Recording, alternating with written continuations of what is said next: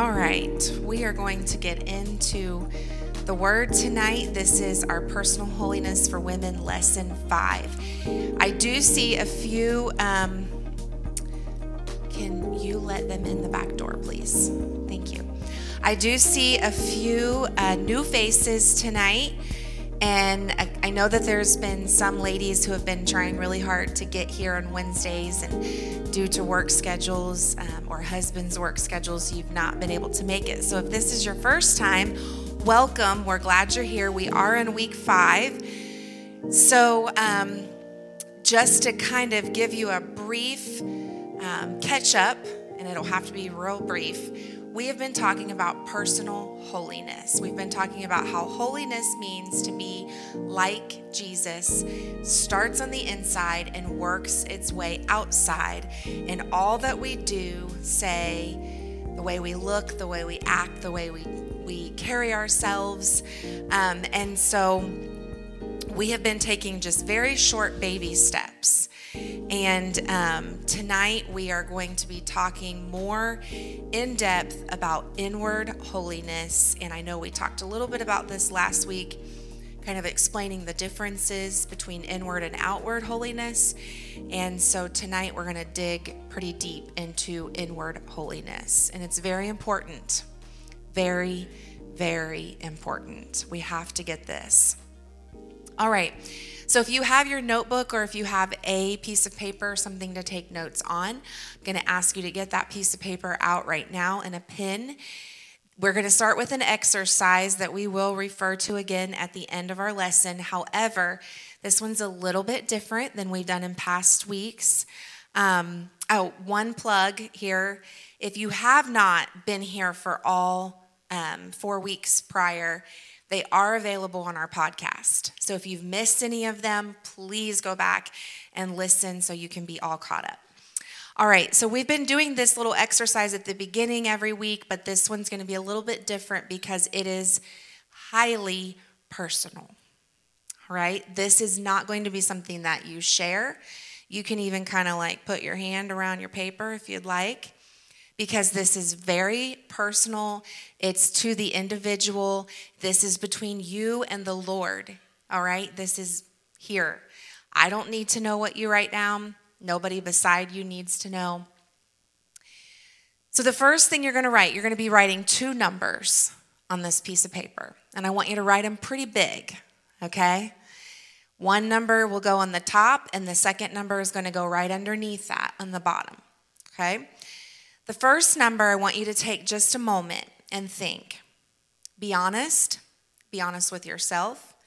Be honest with the Lord because He already knows. Since leaving service on Sunday, write down how many hours you would estimate that you have spent on entertainment this week.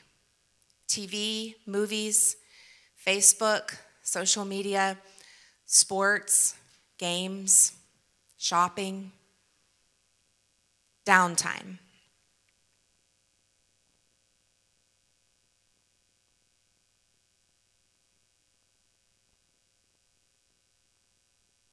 Think about leaving service on Sunday. Think about your Sunday. What did you do? Think about Monday. Morning, afternoon, evening, before you go to bed. Think about Tuesday. Think about Wednesday up to this moment right here. How many hours have we spent on these types of things?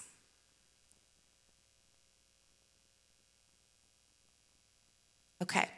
Underneath that number, you're going to write another number. Since leaving service on Sunday, write down how many hours you would estimate that you have spent in prayer, Bible study, and worship. That would be personal prayer time at home, Bible reading and devotions, listening to a godly podcast or a sermon online, worshiping to godly music.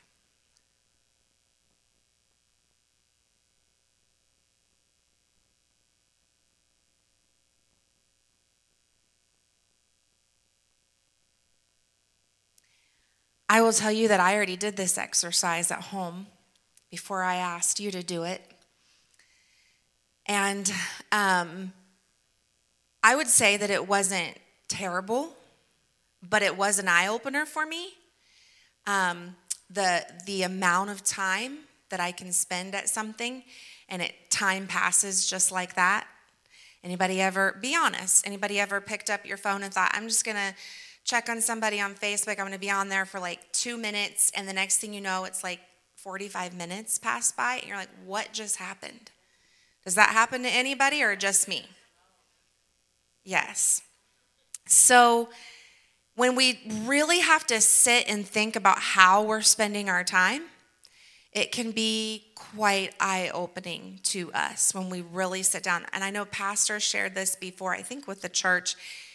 In the iPhone, there's a feature that you can go back in and put time limits and watch your apps. And the first time that he went in and set this and was checking all of the time spent on each app, he threw his phone and was like, get that thing away from me. It's shocking the amount of time we can spend, especially with this crazy thing in our hand. And so I just want us, this is not to shame you. This is not, like I said, this is personal. I'm not asking anybody to share this. I just want us to think how we've spent our time this week, okay? And we're going to come back to this at the end of our lesson tonight. All right, so we are talking about inward and outward holiness, and every person has 3 parts, okay? You, each person in this room, each one of us, there's 3 parts to you. You are a body, you are a soul, and you have a spirit, all right? Body, soul, and spirit, each one of us, all right? So every person has a body, soul, and spirit, and we have been talking about holiness. Now, every part of a person matters to God. Body, soul, and spirit matters to him. It's all important to him, and over the coming weeks, we're going to discover the different ways that it matters to God. Our body, our soul, and our spirit. But when it comes to holiness, we can't be out of balance and have holiness in some parts of us and not in all of us, right? God wants us to have holiness all through us, body, soul, and spirit. So inward holiness that we're talking about tonight is that inside stuff that deals with our soul and our spirit, okay? Now, it does affect what happens in our body. As we've been talking about in past weeks, it all kind of works together, right? But inward holiness is the dealing of our soul and our spirit. Let's turn to Psalm 51, verse 6.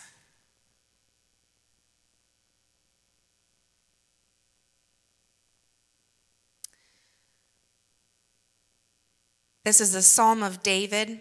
I love David's writings. And he says this, behold, thou, meaning God, desires truth in the inward parts, and in the hidden part thou shalt make me to know wisdom. So in this scripture, David is speaking about our inward parts, and we're going to be talking a lot about that tonight, the inward part. The fact of the matter is the inward part of you is just as much you as the outward part that everyone sees.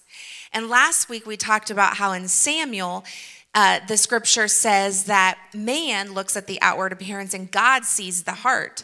Yes, that means that man walks up to you and sees this. I can't see your inward part.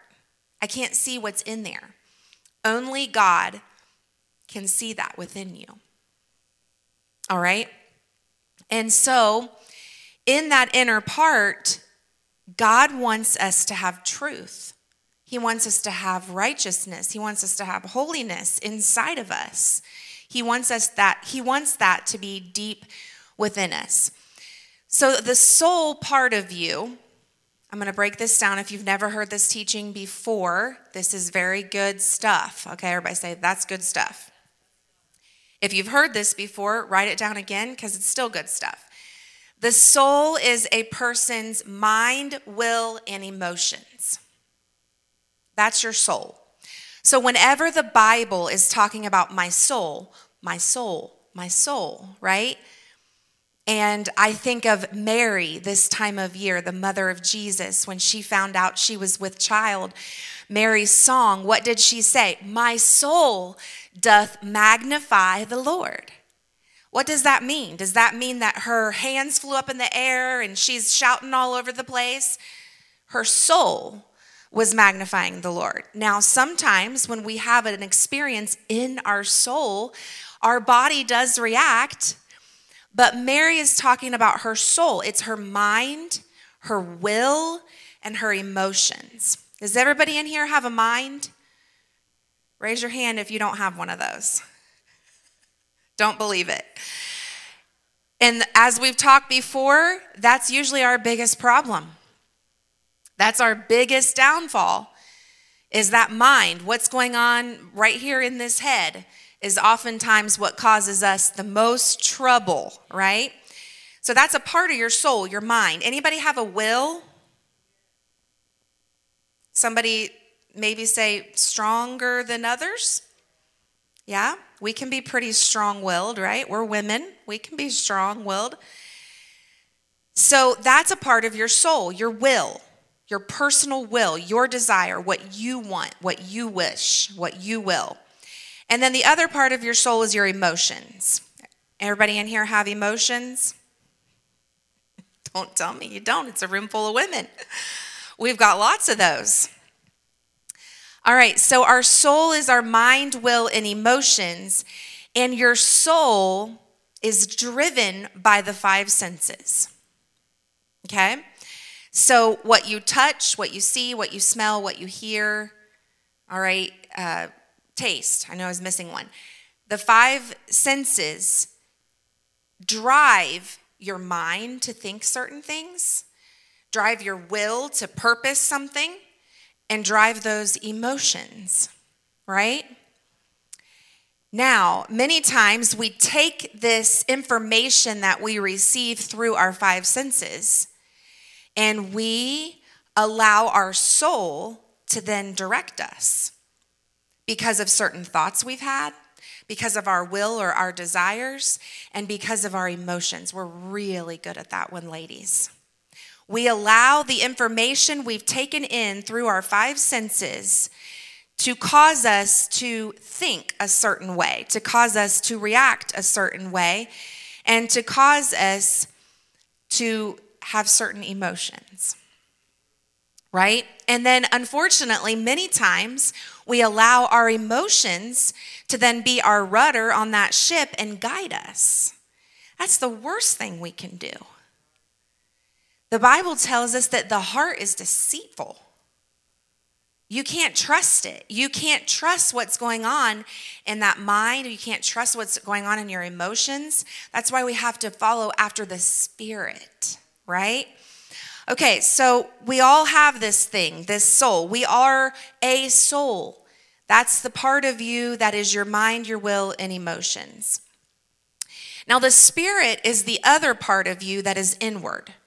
All right, this is not your body. We're not talking about that this week. But your spirit is that person, that part of you deep within that was made, I love this, it was made to connect to God. The Spirit is the part of you that communicates with God. It is your connection point to your Creator.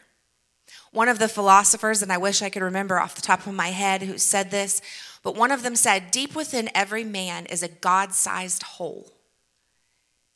That we long for that connection. Every human being has that hole in their spirit that longs to connect with their Creator. And if you don't get to know Him, and if you don't make that connection with your Creator, you will begin filling that hole with everything that you can find to take up that space. But that hole was made for God. It was made to be a connection point between you and God. That is your spirit. So the spirit is the part of your person that connects to God. And we were designed so that our soul and our spirit then guides what happens on the outside. Okay? We can't always trust it. That's why we need to make that connection with God, because on my own, I can't be trusted. I'm telling you, I'm a crazy person. Okay? I cannot be trusted on my own. So I need that connection with the Lord so I will be guided in the right direction, right? Okay. If you think this is crazy talk, and I do have a degree in psychology, so if this sounds like a bunch of psycho mumbo jumbo, let me take you back to the book of Genesis, to the Garden of Eden, and let me show you that this has always been, from the beginning of humanity, this is the way we're made. In the Garden of Eden, Adam and Eve's actions, the things that they did on the outside, the choices that they made, we've heard the story, they were driven by their soul and spirit. What was happening on the outside, the things that they were doing on the outside, was a product of what was really going on inside. Now, nobody was there with them, okay? But I'm sure if one of us would have been there as a witness to what was happening and taking place in that garden, we wouldn't have seen the issues of their soul. We wouldn't have seen the issues within their spirit, because man sees on the outside. But God could see what was happening within them before the problem ever even happened, before the sin was committed, before they went too far. There was something going on inside of them. Before they ate of the tree, we do know that their spirits were touched by God each day. They had a daily connection with him. The Bible tells us that he came and he spent time with them in the garden. He communed with them. That was God connecting to their spirits. God's spirit would come down and he would walk with them and he would commune with them. In turn, when they were spending time with God and they were in communion with him, their spirit could control their soul or their mind, their will, and their emotions. All right? The soul then controls what the body does. So this is why after they had eaten of the fruit, they were spiritually dead. They actually died in their spirits, not in their bodies, but their spirits died, and that connection to God was severed. The rest of the story of the Bible is all about God's search for a way to heal that breach so that his spirit could connect with us again and could lead us and guide us and lead us so we can make the right choices in our actions. Right? That's what the whole Bible is about. His relationship with mankind, trying to fix this sin problem that started in the garden. So since the beginning of time, this has been the way it is. Man was created body, soul, and spirit. The spirit was made to commune with God. When the soul decides that it's not going to keep things right and there's a problem, an issue within the soul, then the spirit is tainted. And the body will react in such a way that says, oh, something was going on in there that we just couldn't see. Right? A good analogy of this is if your hand touches a hot burner on the stove. First, it is your spirit that senses danger from your five senses. Your spirit responds. That's your mind, your will, and your emotions. It says, ouch, that's hot. That's what your spirit does. Then your emotions kick in because you feel pain, and we're really good at responding in our emotions when we feel pain. Emotions respond to that, what our spirit has told us. And so this allows us to outwardly respond and take action. What do? We pull our hand away as quick as we can. We're responding to what we've just felt on the outside, that information, that stimulus that we took in, and then we're quickly, our spirit tells us that something's wrong, our emotions get involved, and we're able to react in our body. All of this takes place in a matter of seconds. But the process is always the same because that's the way God designed us, body, soul, spirit. And they all work together. Now, it's a good thing that they all work together because in the example that I just gave you, we can save our hand, right? Because we can respond with this incredible mind and will and emotion that he's given to us. We can respond and we can save our hand.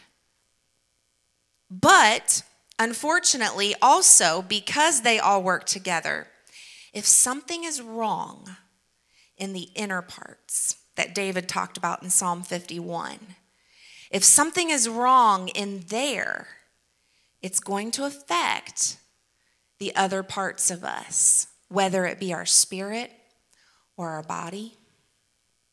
It's going to affect us. So it starts within us.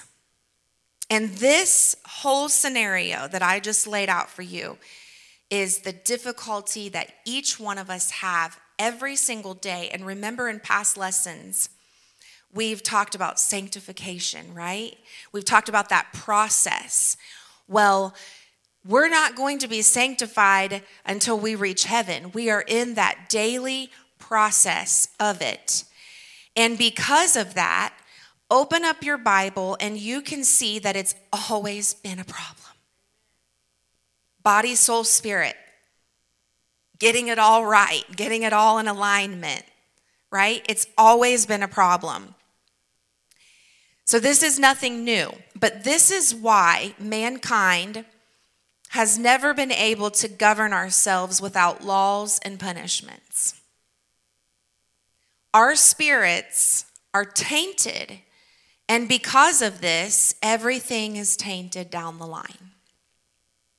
If your spirit is tainted and it's not right with God, then your soul is tainted and it's not right with God. If your soul is tainted, then guess what? Eventually your actions will display that. It will eventually, as we've said, it's going to come out. It's going to come out in some way. It's going to be on display in our body. You can see this happen in the Bible in what we call dispensations.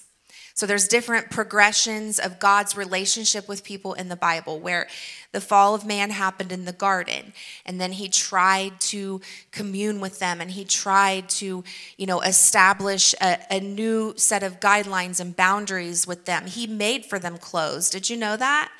They were naked and they were sinful now. And so God, they designed their own clothes. They thought they were fashion designers.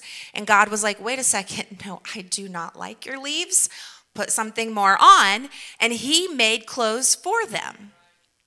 So he established some guidelines for them. And ever since the beginning, God has been doing this with mankind. He's been giving laws and punishments, and look at Noah, right, in the flood. And so in that time period, we can see this progression that once again, mankind had messed up and judgment came. And then they were going to replenish the earth. And it wasn't too long, even after God had cleansed the earth by a flood, it wasn't too long, and the people were right back where they started, messed up again. So mankind is unable to govern ourselves unless our spirit is touched by his spirit, and we allow that spirit to control our soul, our mind, our will, and our emotions. I guarantee you, anytime you open the pages of this book and you see a people that has turned their back on God, we get so frustrated with the children of Israel, but really, we're no different. And anytime we open this book and we look at these individuals and we see, oh, I can't believe they did that. Guess what? It wasn't what they did that started the whole progression. It was what was in here. Something wasn't right in their spirit, and their soul was affected by it. And when your soul gets affected, I can just tell you, oh, trouble comes. That's that mind, that's that will, that's those emotions. So what we need is we need his spirit to touch our spirit and to transform us.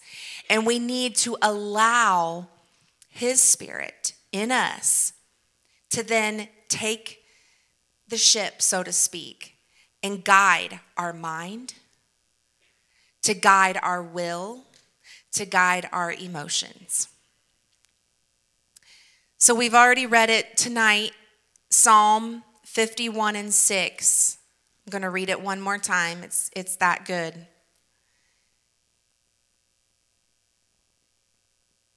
David said, "Behold, thou desirest truth in the inward parts, and in the hidden part thou shalt make me to know wisdom." That's what we need. We need his truth, not just on the outside, but we need his truth deep in our inner parts. We need his truth to be so deep in us that it's driving us. It is the reason we do what we do. It is the force behind every decision that we make, because it's deep in our inner parts, truth. And then it goes on to say, in a hidden part, what's the hidden part? Well, Lisa, I can't see your soul and your spirit tonight, honey. No matter how hard I look, I just can't see it. That's the hidden part of each one of us. The hidden part, he wants us to know wisdom. Deep within us. It's not a surface wisdom. It's not a surface truth. It's not a surface holiness. It's so much more than that. It's deep within us. So this is God's desire for us, and David acknowledges God's desire for our lives in this verse. I love this verse. He wants truth in our inward parts. He wants it to be deeper than what everyone else sees on the outside. He wants that holiness, that truth, that wisdom to be so deep within you that it's deeper than anything I can see. It's deeper than anything your pastor can see. It should be deeper than anything that the person sitting beside you tonight can see. It should go way down into our soul and our spirit. Why would God want that for us? He wants all of us. He doesn't just want lip service. He doesn't just want the outside, everything looks okay. But he wants the inside. He wants all three parts of you. Say that. He wants all of me. He wants our body, our soul, and our spirit. He created you, and he wants all of you to be in communion with him. He wants us to be holy because he is holy, right? Let's turn to that scripture. That's a good one. It's 1 Peter 1:16. I have none of these marked in my Bible tonight with bookmarks like I do when I'm teaching. So I feel every time I'm playing a sword drill with you guys. I'm trying to be there and get there as fast as I can so you're not sitting here looking at me. Okay, 1 Peter 1:16. It says this, because it is written, be ye holy. Why, you might ask? for I am holy. That's why. He wants to commune with you, right? He wants every part of you. And he is holy, so he wants you to be holy. Because a holy God cannot coexist with unrighteousness. He cannot commune with you in your spirit if there's unrighteousness. So that's why. So that we can be holy as he is holy. We're never going to reach that perfection, but we can strive towards holiness each and every day until we get to heaven and all things are made perfect. I want to commune with him. I want him to have every part of me. Amen. Holiness, like everything that God does, holiness has an order to it, right? So God is a God of order. He doesn't like things to be in chaos. Where there's chaos, he speaks to it and he sets it in order, right? He did that in creation. And so he sets things in order. And holiness is just like that. It has an order. Holiness starts on the inside and makes its way out. We have to get things right inside. I said that last week a lot. We have to get things right on the inside. And I have good news for you. God will help you. God will help us get it right. We don't have to come to him right, perfect. Here I am, Lord, all polished and pretty for you. No, we can come to him and say, God, I need your help. I need you to help me get this right in my soul. I need you to give me a right spirit. Right? David prayed that. Create in me a clean heart, oh God. Renew in me a right spirit. Right there in that one sentence, that prayer, you're addressing both soul and spirit. David was asking God to help him in those inner parts of him, and he will help us. Holiness is a threefold process. Outward holiness without inward holiness is as filthy rags. If we have outward holiness, but it's not inside, it's not in our inner parts, then what we have is false holiness that is rooted in self-righteousness, vanity, and pride. Inward holiness must come first. It must be of utmost importance to us because, like I've told you, if we get that right in our spirit, in our soul, it's going to naturally come out and happen on the outside. Jesus talked about this to the Pharisees. He told the Pharisees that they must clean up their spirits for their outward holiness to even count. Let's turn to Matthew 23 and 26.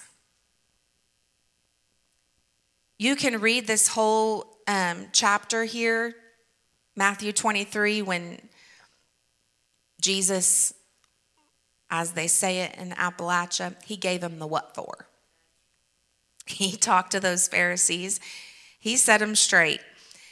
But in verse 26, he says this, "Thou blind Pharisee, cleanse first that which is within the cup and platter, that the outside of them may be clean also."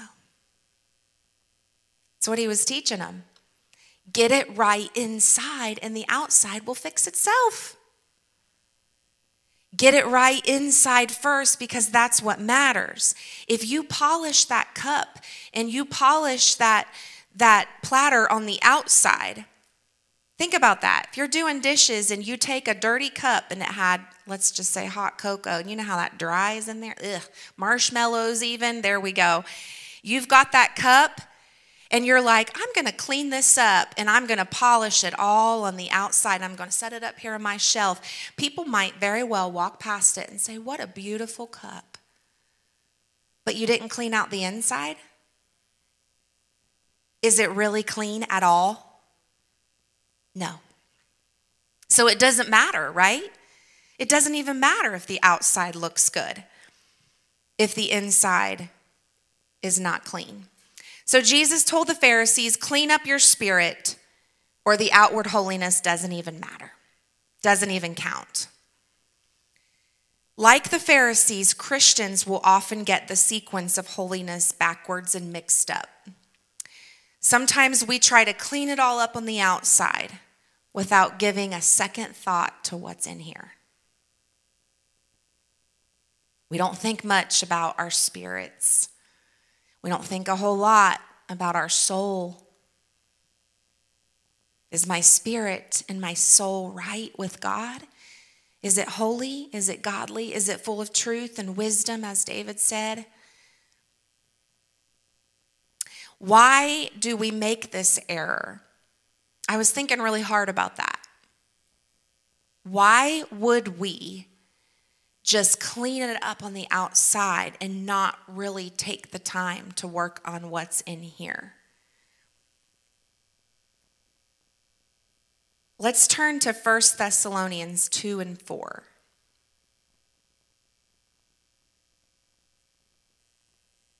And this is the reason I came up with.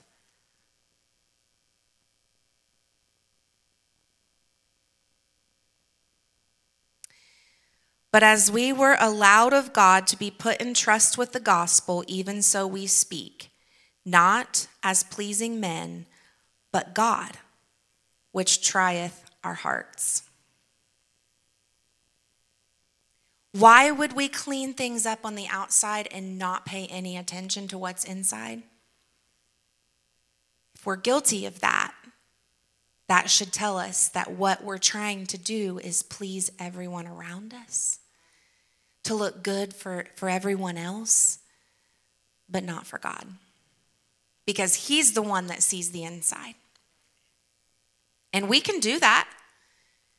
We can clean up that cup just like the hot cocoa cup, and we can set it on a shelf, and it can look pleasing to everyone that comes in our house, and they'll say, oh, look, it's so clean and perfect and beautiful.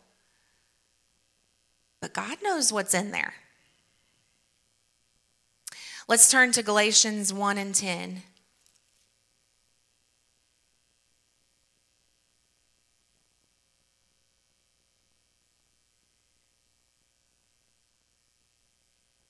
I think I wrote down the wrong scripture. No, I didn't. There it is. Galatians 1 and 10. For do I now persuade men or God? Or do I seek to please men? For if I yet pleased men, I should not be the servant of Christ. You are his. He is the one that you should be worried about pleasing. He is the one that matters. He is the one that we will all stand before on Judgment Day and give an account. He is the one that is longing to commune and make that connection in your spirit. And he is the only one that can fill that hole and give you true peace and contentment and joy. He's the one. And so if we are cleaning things up and putting on this facade and wearing our mask just so we can look good on the outside, we have to remember that it is not man we are doing any of this for. It is God. And you can fool all of us. You can fool me. You can fool your pastor. You can fool your spouse. You can fool everybody. And sometimes we can put on these good, polished persona and have everyone fooled. But guess who is not fooled? God, because he knows what's in there. It's humbling, isn't it? It makes you think. All right, so let's turn back to 1 Corinthians 6 and 20.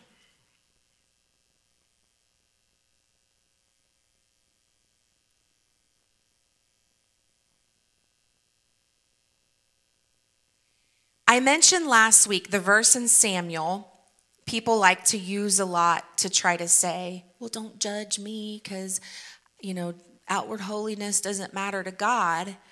Because the verse in Samuel says, man looks at the outward appearance and God sees the heart, right? God sees the outward appearance. God wants you to be holy in your body, in your soul, and in your spirit. The command to be holy doesn't just say, be ye holy in your soul because I am holy, right? It doesn't say, be ye holy just in your spirit, nothing else matters. It doesn't say that. The scripture says, be ye holy. You, that means you should be holy. Who are you? Body, soul, spirit. So every part of us should be touched by God's holiness. So to sit here and say, well, God doesn't look at the outward appearance. No. That is a complete twisting of Scripture. God does look at the body. He does look at the soul, and he does look at the spirit. It just so happens that everyone around you can only see the one part. But God can see the inner workings. So let's read in 1 Corinthians 6:20. For ye are bought with a price. Therefore glorify God in your body and in your spirit, which are God's. It all matters to him.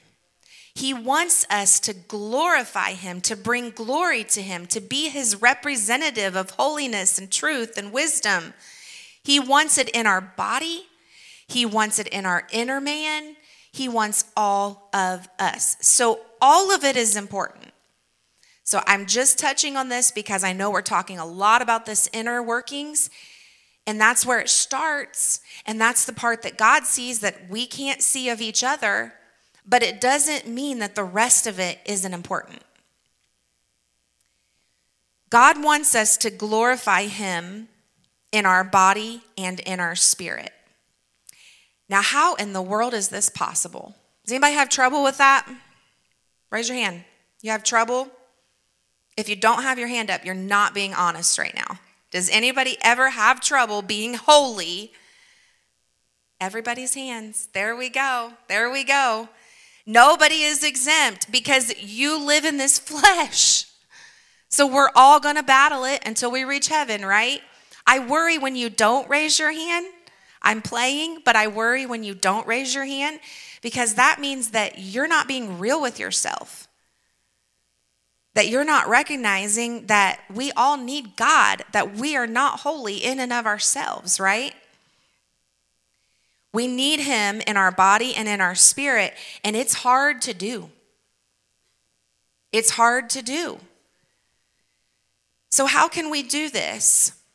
How can we be holy as he is holy? Body, soul, spirit, all of it. We do this by making sure that those inner parts and the outward line up. Many times we take great glory in our outward demonstrations of holiness. Oh, look how I worship the Lord across the front of the church on Sunday. Look how godly I look. We can take great pride in the outward demonstrations of holiness, and inwardly we're ungodly. Hear me. Because this is a very dangerous path. If we are holy on the outside, but it's not right inside, we are on a very dangerous path. Let's turn to the Old Testament, Ezekiel 28.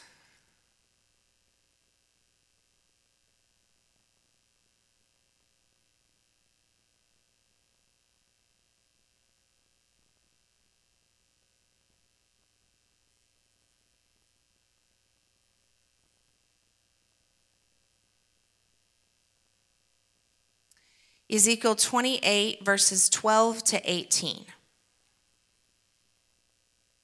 Son of man, take up a lamentation upon the king of Tyrus, and say unto him, Thus saith the Lord God, Thou sealest up the sum, full of wisdom and perfect in beauty. Thou hast been in Eden, the garden of God. Every precious stone was thy covering, the sardius, topaz, the diamond, the beryl, the onyx, the jasper, the sapphire, the emerald, the carbuncle, and gold. The workmanship of thy tabrets and of thy pipes was prepared in thee in the day that thou wast created. Thou art the anointed cherub that covereth, and I have set thee so. Thou wast upon the holy mountain of God. Thou hast walked up and down in the midst of the stones of fire. Thou wast perfect in thy ways from the day that thou wast created, until iniquity was found in thee. By the multitude of thy merchandise they have filled the midst of thee with violence, and thou hast sinned. Therefore I will cast thee as profane out of the mountain of God, and I will destroy thee, O covering cherub, from the midst of the stones of fire. Thine heart was lifted up because of thy beauty. Thou hast corrupted thy wisdom by reason of thy brightness. I will cast thee to the ground. I will lay thee before kings, that they may behold thee. Thou hast defiled thy sanctuaries by the multitude of thy sin, by the iniquity of thy traffic. Therefore will I bring forth a fire from the midst of thee. It shall devour thee, and I will bring thee to ashes upon the earth in the sight of all them that behold thee. Did you ever dream that in all of that beauty and splendor and holiness, we are talking about Satan? This chapter is about the fall of an angel named Lucifer. Notice that it talks about his outward beauty. He was beautiful. He was created to display the holiness of God. That was his purpose. All of those jewels was his covering. Picture that in heaven, ladies, as he's singing and he's worshiping in heaven, and the glory of God begins to shine upon him, and the beauty of holiness, that the light shines on all of those precious jewels. Could you imagine how beautiful? Perfect in his worship, perfect in his ways. And in verse 15, thou wast perfect in thy ways from the day thou wast created, until iniquity was found in thee. Lucifer's problem wasn't on the outside. He was beautiful. He was holy. He showed forth the glory of a holy God. That was what he was made for. He was the cherubim, the angel that covered the glory of God. That was his responsibility. He was created to be a reflection of God's glory and holiness in heaven. But he became so consumed with his outward glory that he was neglecting his inner spirit being. Lucifer had a hard fall. He was cast from heaven, and his final day is coming, as is talked about at the end of this reading we just read. He'll be on display before all the nations. Can't we wait? The enemy of our soul will be cast into that lake for all eternity. All of the times he's lied to us and he's tricked us, his day is coming. But don't forget that he had a very hard fall, and it hasn't always been this way. His sin began not on the outside. His sin began in his inner parts. So I ask us tonight, are we better than an angel? Are we better? Could we fall into that same trap? We must be careful that we are not trying to uphold an outward holiness standard so everyone can see how holy and perfect we are without striving for true inner holiness first. Before you show me the length of your hemline, show me the depth of your love for others.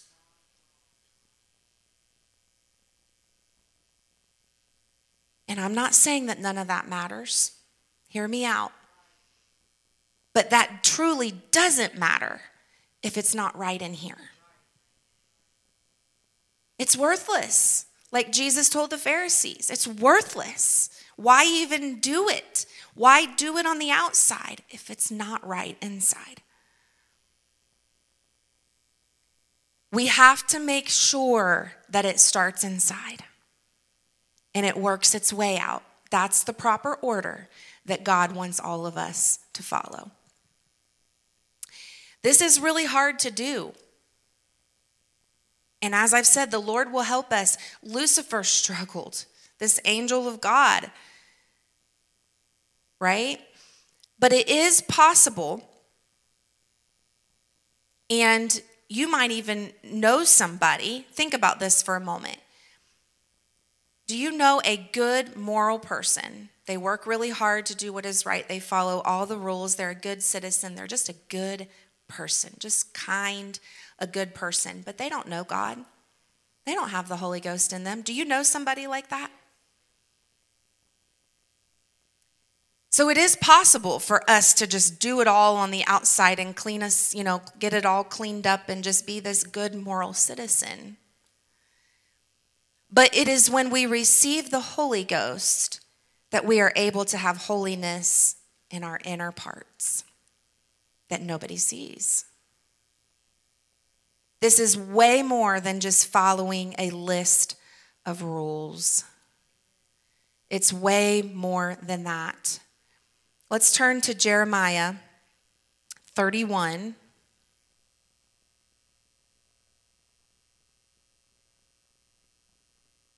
And we're going to read verses 31 to 34. Behold, the days come, saith the Lord, that I will make a new covenant with the house of Israel and with the house of Judah, not according to the covenant that I made with their fathers in the day that I took them by the hand to bring them out of the land of Egypt, which my covenant they break, although I was a husband unto them, saith the Lord. But this shall be the covenant that I will make with the house of Israel. After those days, saith the Lord, I will put my law in their, where? Inward parts, and write it in their hearts, and will be their God, and they shall be my people. And they shall teach no more every man his neighbor and every man his brother. I went too far. I'm sure verse 34 is an incredible scripture too, but we're going to stop at 33. So this is describing a new covenant between man and God, where God would establish his law in the inner parts. It wouldn't just be tablets of stone. It wouldn't just be commandments and rules and lists to follow, but he would put it within. What we are reading about here is a new covenant between man and God that was established on the day of Pentecost with the outpouring of God's Spirit. We can read in Acts 2, verses 1 through 4.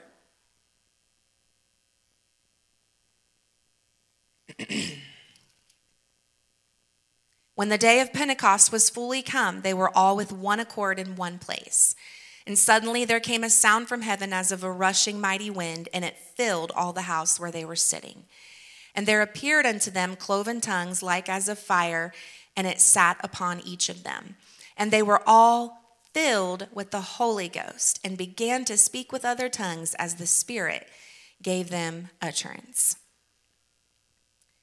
So in Acts 2, we read the fulfillment of a prophecy in Jeremiah 31 that tells us that God is going to make a new covenant. Instead of the law being given on tablets of stone, He's going to write that law inside of our hearts. Who has the pen and who does the writing? It's the Holy Ghost. His Spirit within us, that infilling of the Holy Ghost, gives us the power to walk this way. There are 3 steps to this initial infilling of the Holy Ghost we read about in this scripture. First, the Holy Ghost filled the house. Then it rested on each of them. So the Holy Ghost can move around. It can fill an area, an atmosphere. It can even rest on somebody. But then the third thing was that it filled them. And they knew that they were filled because they uttered an unknown tongue. From that day forward, we can experience the power of God inside of us, not just at church on Sunday, not just in an atmosphere around us, not just I feel his presence resting on me, but you can experience the power of the Holy Ghost within you. And that power within us is part of this new covenant where he writes on your heart.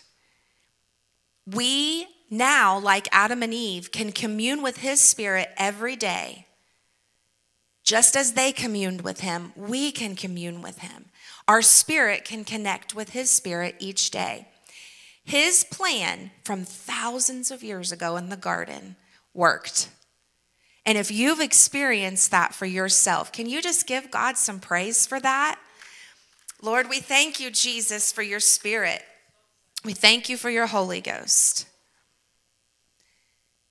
So the Holy Ghost makes it possible for us to have inward holiness. But this doesn't just happen.